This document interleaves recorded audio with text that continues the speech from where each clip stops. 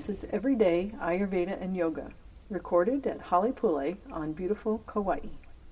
Each month we cover topics that can help you find balance in your life through food, good living, and the 8 limbs of Raja Yoga. Learn more at halipule.com. And here's the show. Hello everyone, this is Myra. And Kelsey. With Halipule's Everyday Ayurveda and Yoga podcast. Our Halipule team is growing. 2 of our colleagues, Robin and Sonia, recently moved to Kauai with their 8-month-old baby daughter, Leonie. What a special treat it is to have a baby's energy around the office.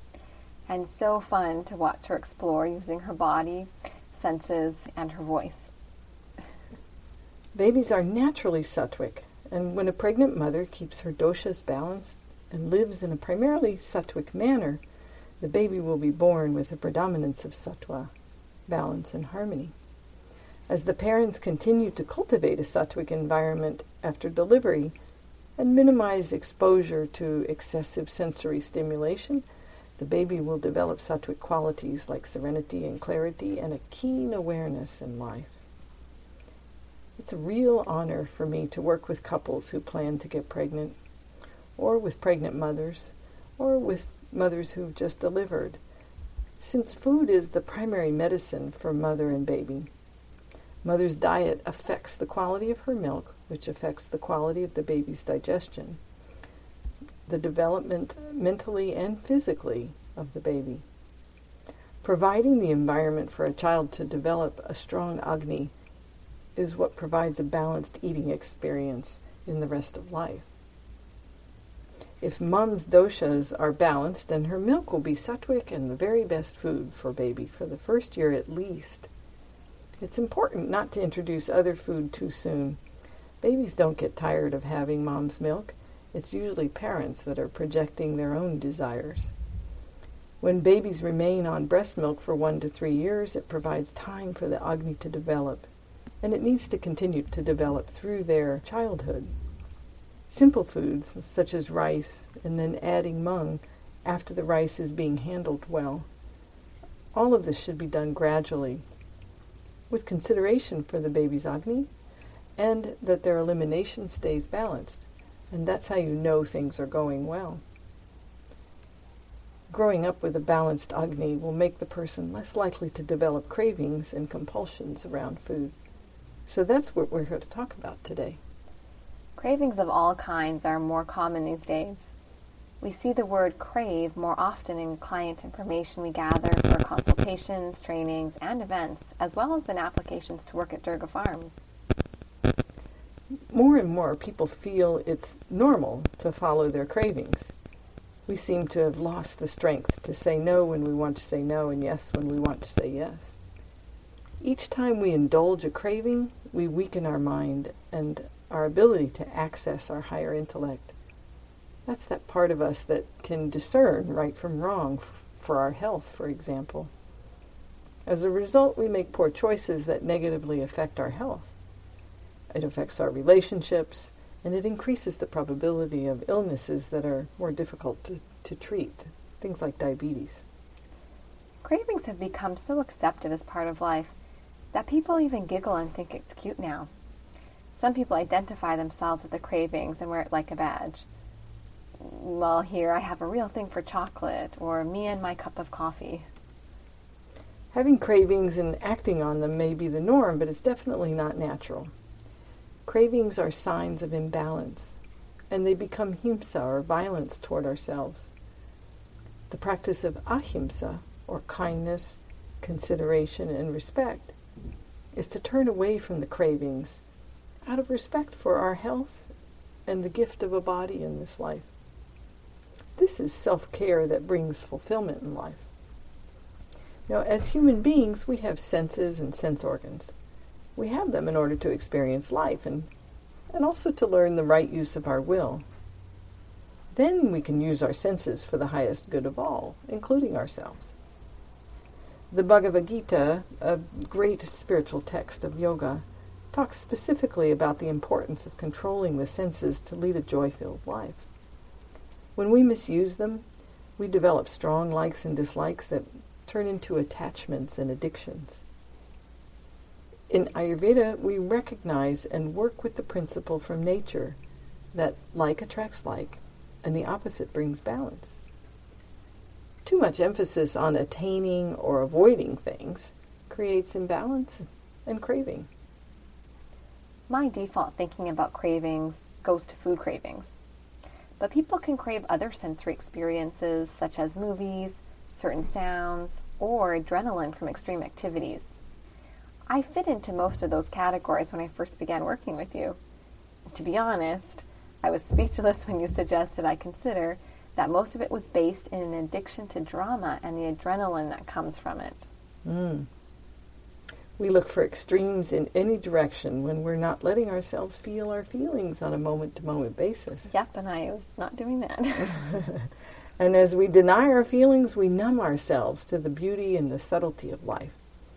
And then we look for extreme experiences in order to feel alive.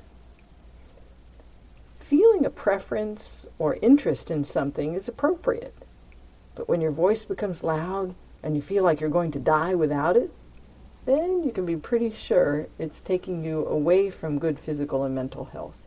We have a farmer here, and he's balding on the top of his head and sweats profusely, which are both signs of excess pitta. And he recently shared that he loves hot, spicy food and had it at every meal, along with some alcohol. He was clearly excited about it and is obviously experiencing the imbalances that comes from consuming such heating substances. With eating, the best digestion and satiation happens when we consume a balance of the six tastes. The cells naturally desire balance, and when we are in balance, our inclinations will reflect that.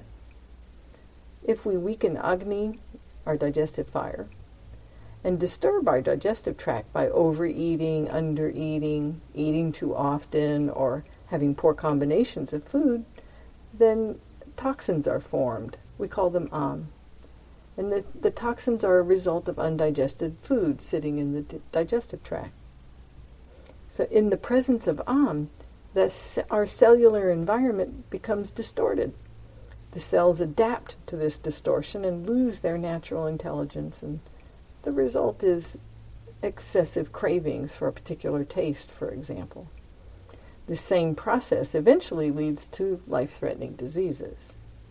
If you indulge the craving, you create greater imbalance, and then you'll seek stronger tastes and more of whatever it is. Something that many people overlook is that emotions play a significant role in food cravings. And since we are holistic beings, the emotions are a part of everything in life. Eating sugary food might seem to make you happy for a few moments, but the consequences are high highs and low lows. We were recently asked, how do I know if the taste I am seeking, such as sweet or sour, is me accessing my intuition and knowing what I need to bring balance, or if it is a craving that will bring imbalance? The difference between a craving and a healthy preference is the intensity of it and the ability to say no. If it's a craving, it will feel intense, and you might have the feeling that you will die if you don't have it. And it will occupy a great deal of time in your mind. A healthy preference will be a thought or a feeling that's calm and clear. No urgency, and you could easily say no or go without it and be in peace. A great thing to practice regularly is saying no thanks to something your tongue wants, but you know your body doesn't need, and then feeling at peace about it. In the very early stages of dosha imbalance, before the dosha leaves its home in the body, you'll naturally tend toward things that will bring balance. Now, some people say that there are certain cravings that you should follow. And are you talking about the same thing here, that those inclinations in the beginning, those preferences, are things that we should follow? Yes, they are things that we should follow. So, for example, excess vata begins with wanting a little more sweet, warming, and heavy food to counter the light, dry, and airy qualities present. If the dosha continues to accumulate and becomes more imbalanced, you'll begin to crave the qualities of the dosha itself. So in other words, you would crave light, dry, and airy foods in this example. And then you're going to create more imbalance. You'll hear people, they'll say, oh, I just love crackers and popcorn and nuts, all the things that would increase vata. Right. So the person with excess vata then will want crunchy things, light, dry, airy foods, and more bitter and astringent taste. Following those cravings will increase the vata, and the problematic symptoms such as gas, poor memory, and fear will increase also. We can apply the principles of Ayurveda to turn things around. Yep. Ayurveda is the science of life. It's the science of living. It's how to live. And we view each person's unique constitution, or their prakriti, and I just love that prakriti is the word for our constitution. It's also the word for nature, meaning it is our nature. We are part of everything around us. Yes, it's so cool. And so Ayurveda provides guidance on how to achieve and maintain a sense of balance in life. When life's challenges happen, we bounce back much more easily. We learn to recognize and follow the inclinations that balance us and turn away from anything that causes imbalance. There is no intensity in the inclinations, just a knowing inside of the right thing to do. And I always know if I pause and ask myself, is this coming from a balanced place? There's that little feeling inside that says yes or that says no. Mm-hmm. Yeah. Life is a continual process of growth. Practicing Ayurveda and yoga gives us the gift of awareness. And with awareness, we can make small adjustments to stay in our truth. Let's take a short break, and when we return, talk about how to turn away from cravings and minimize and eliminate them in the future. Become a certified Ayurvedic chef at our Food is Medicine Ayurvedic chef training.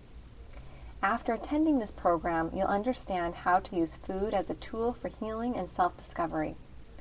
You'll be able to walk into any setting, whether it is your client's home, a yoga teacher training, retreat center, spa, or your own kitchen, and prepare delicious, simple meals that heal from the inside out.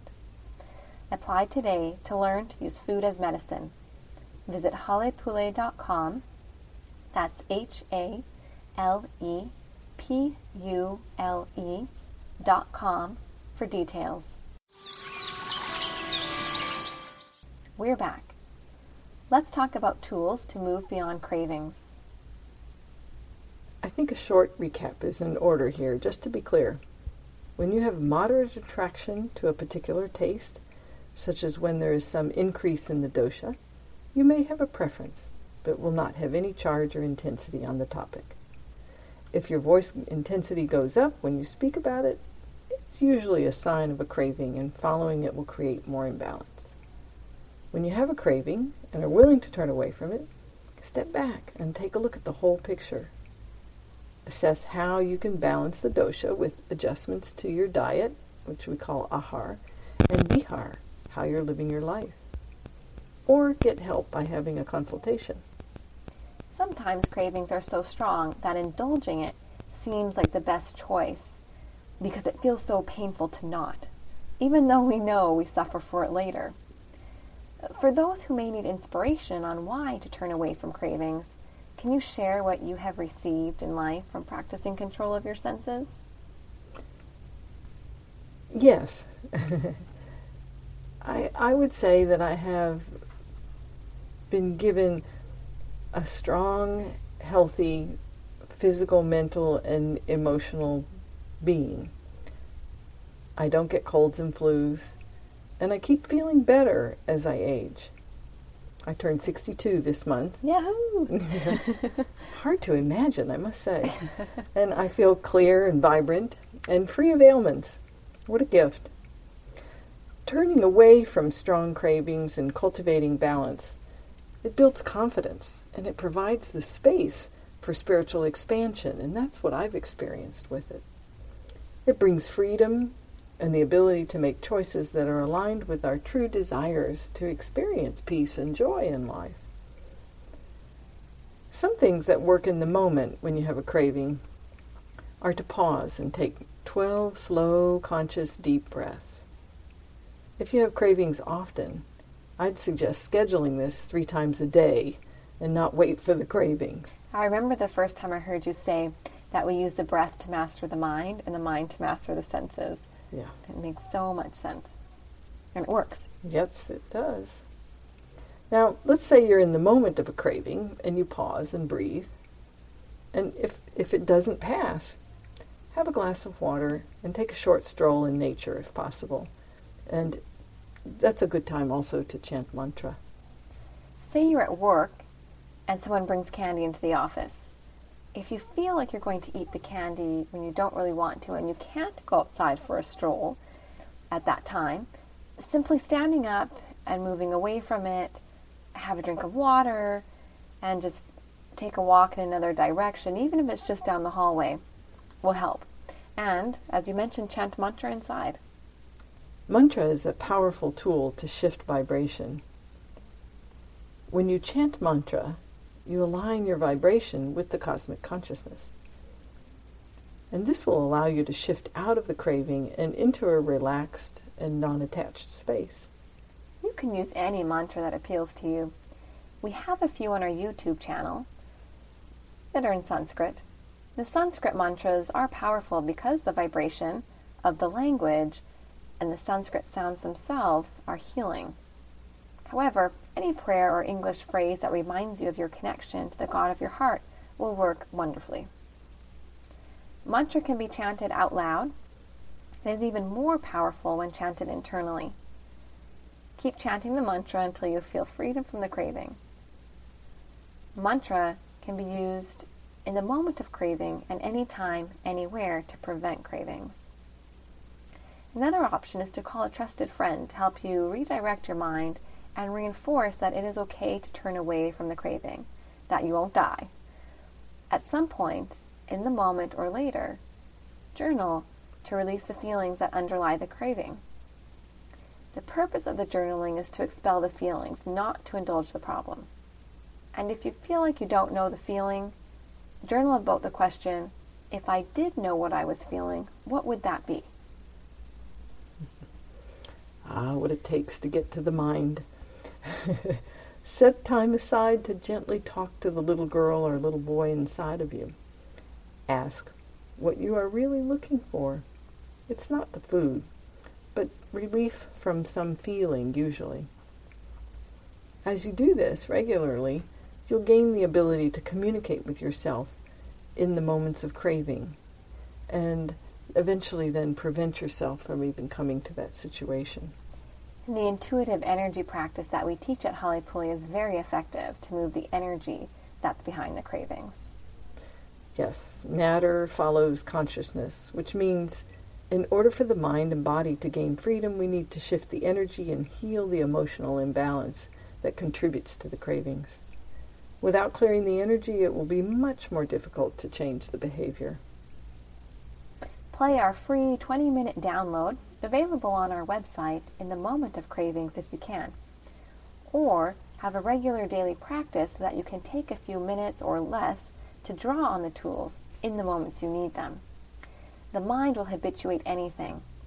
Turning away from cravings may feel like a fight in the beginning, but if you keep taking action to clear the underlying energy and emotions, then things will change. Keep going. Over time, there will be less urgency around the craving. Instead, practice strength of mind and sense restraint using your mantra or breath. I thought that freedom meant doing what I want when I wanted, which included eating what I wanted when I wanted. And turning away from a craving felt like deprivation. But as I began attending Halepuli events, I saw how you and others were much happier than I was. And you helped me see a large part of that was because I was a slave to any desire that went through my mind. And especially with something that affected my physical, mental, and emotional state in a negative way. When I really looked at it, I was not choosing these things. I just couldn't not follow the craving. And this was imprisonment. Many aspects of my life suffered from this thinking and from the guilt and the regret I felt from following the cravings and not being able to say no. Turning away from cravings brings freedom and joy. If you're listening to this podcast, validate for yourself that you are on the path to healing simply by having the desire to overcome cravings. That's the first step that many people don't ever take. You're already making progress. There are many of us walking the path to freedom, and we invite you to join us. A big topic. Mm-hmm. But that's all we have time for today. Thank you for joining us. And if you'd like to work with us to determine the best approach for you, we offer consultations in person and by phone, Skype, or FaceTime. Thanks so much for listening to Everyday Ayurveda and Yoga. Don't forget, if you have a question or a topic you'd like us to cover, just submit your question on Facebook or Twitter with the hashtag AskHalepule. That's HALEPULE. And if you want to go deeper on your own path toward health, book a consultation at halepule.com.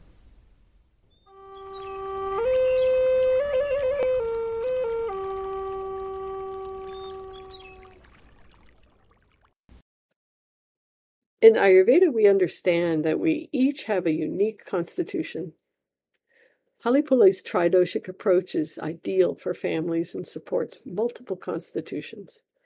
You can cultivate sattva in cooking, knowing that you're making meals that support everyone's constitution. Subtle adjustments may be required, but it doesn't need to be a stress point. To learn our tridoshic approach to create nourishing meals, join Simple Ayurvedic Cooking with Halepule. The recipes are easy, delicious, and will leave you feeling energized. And the link to join is in our show notes.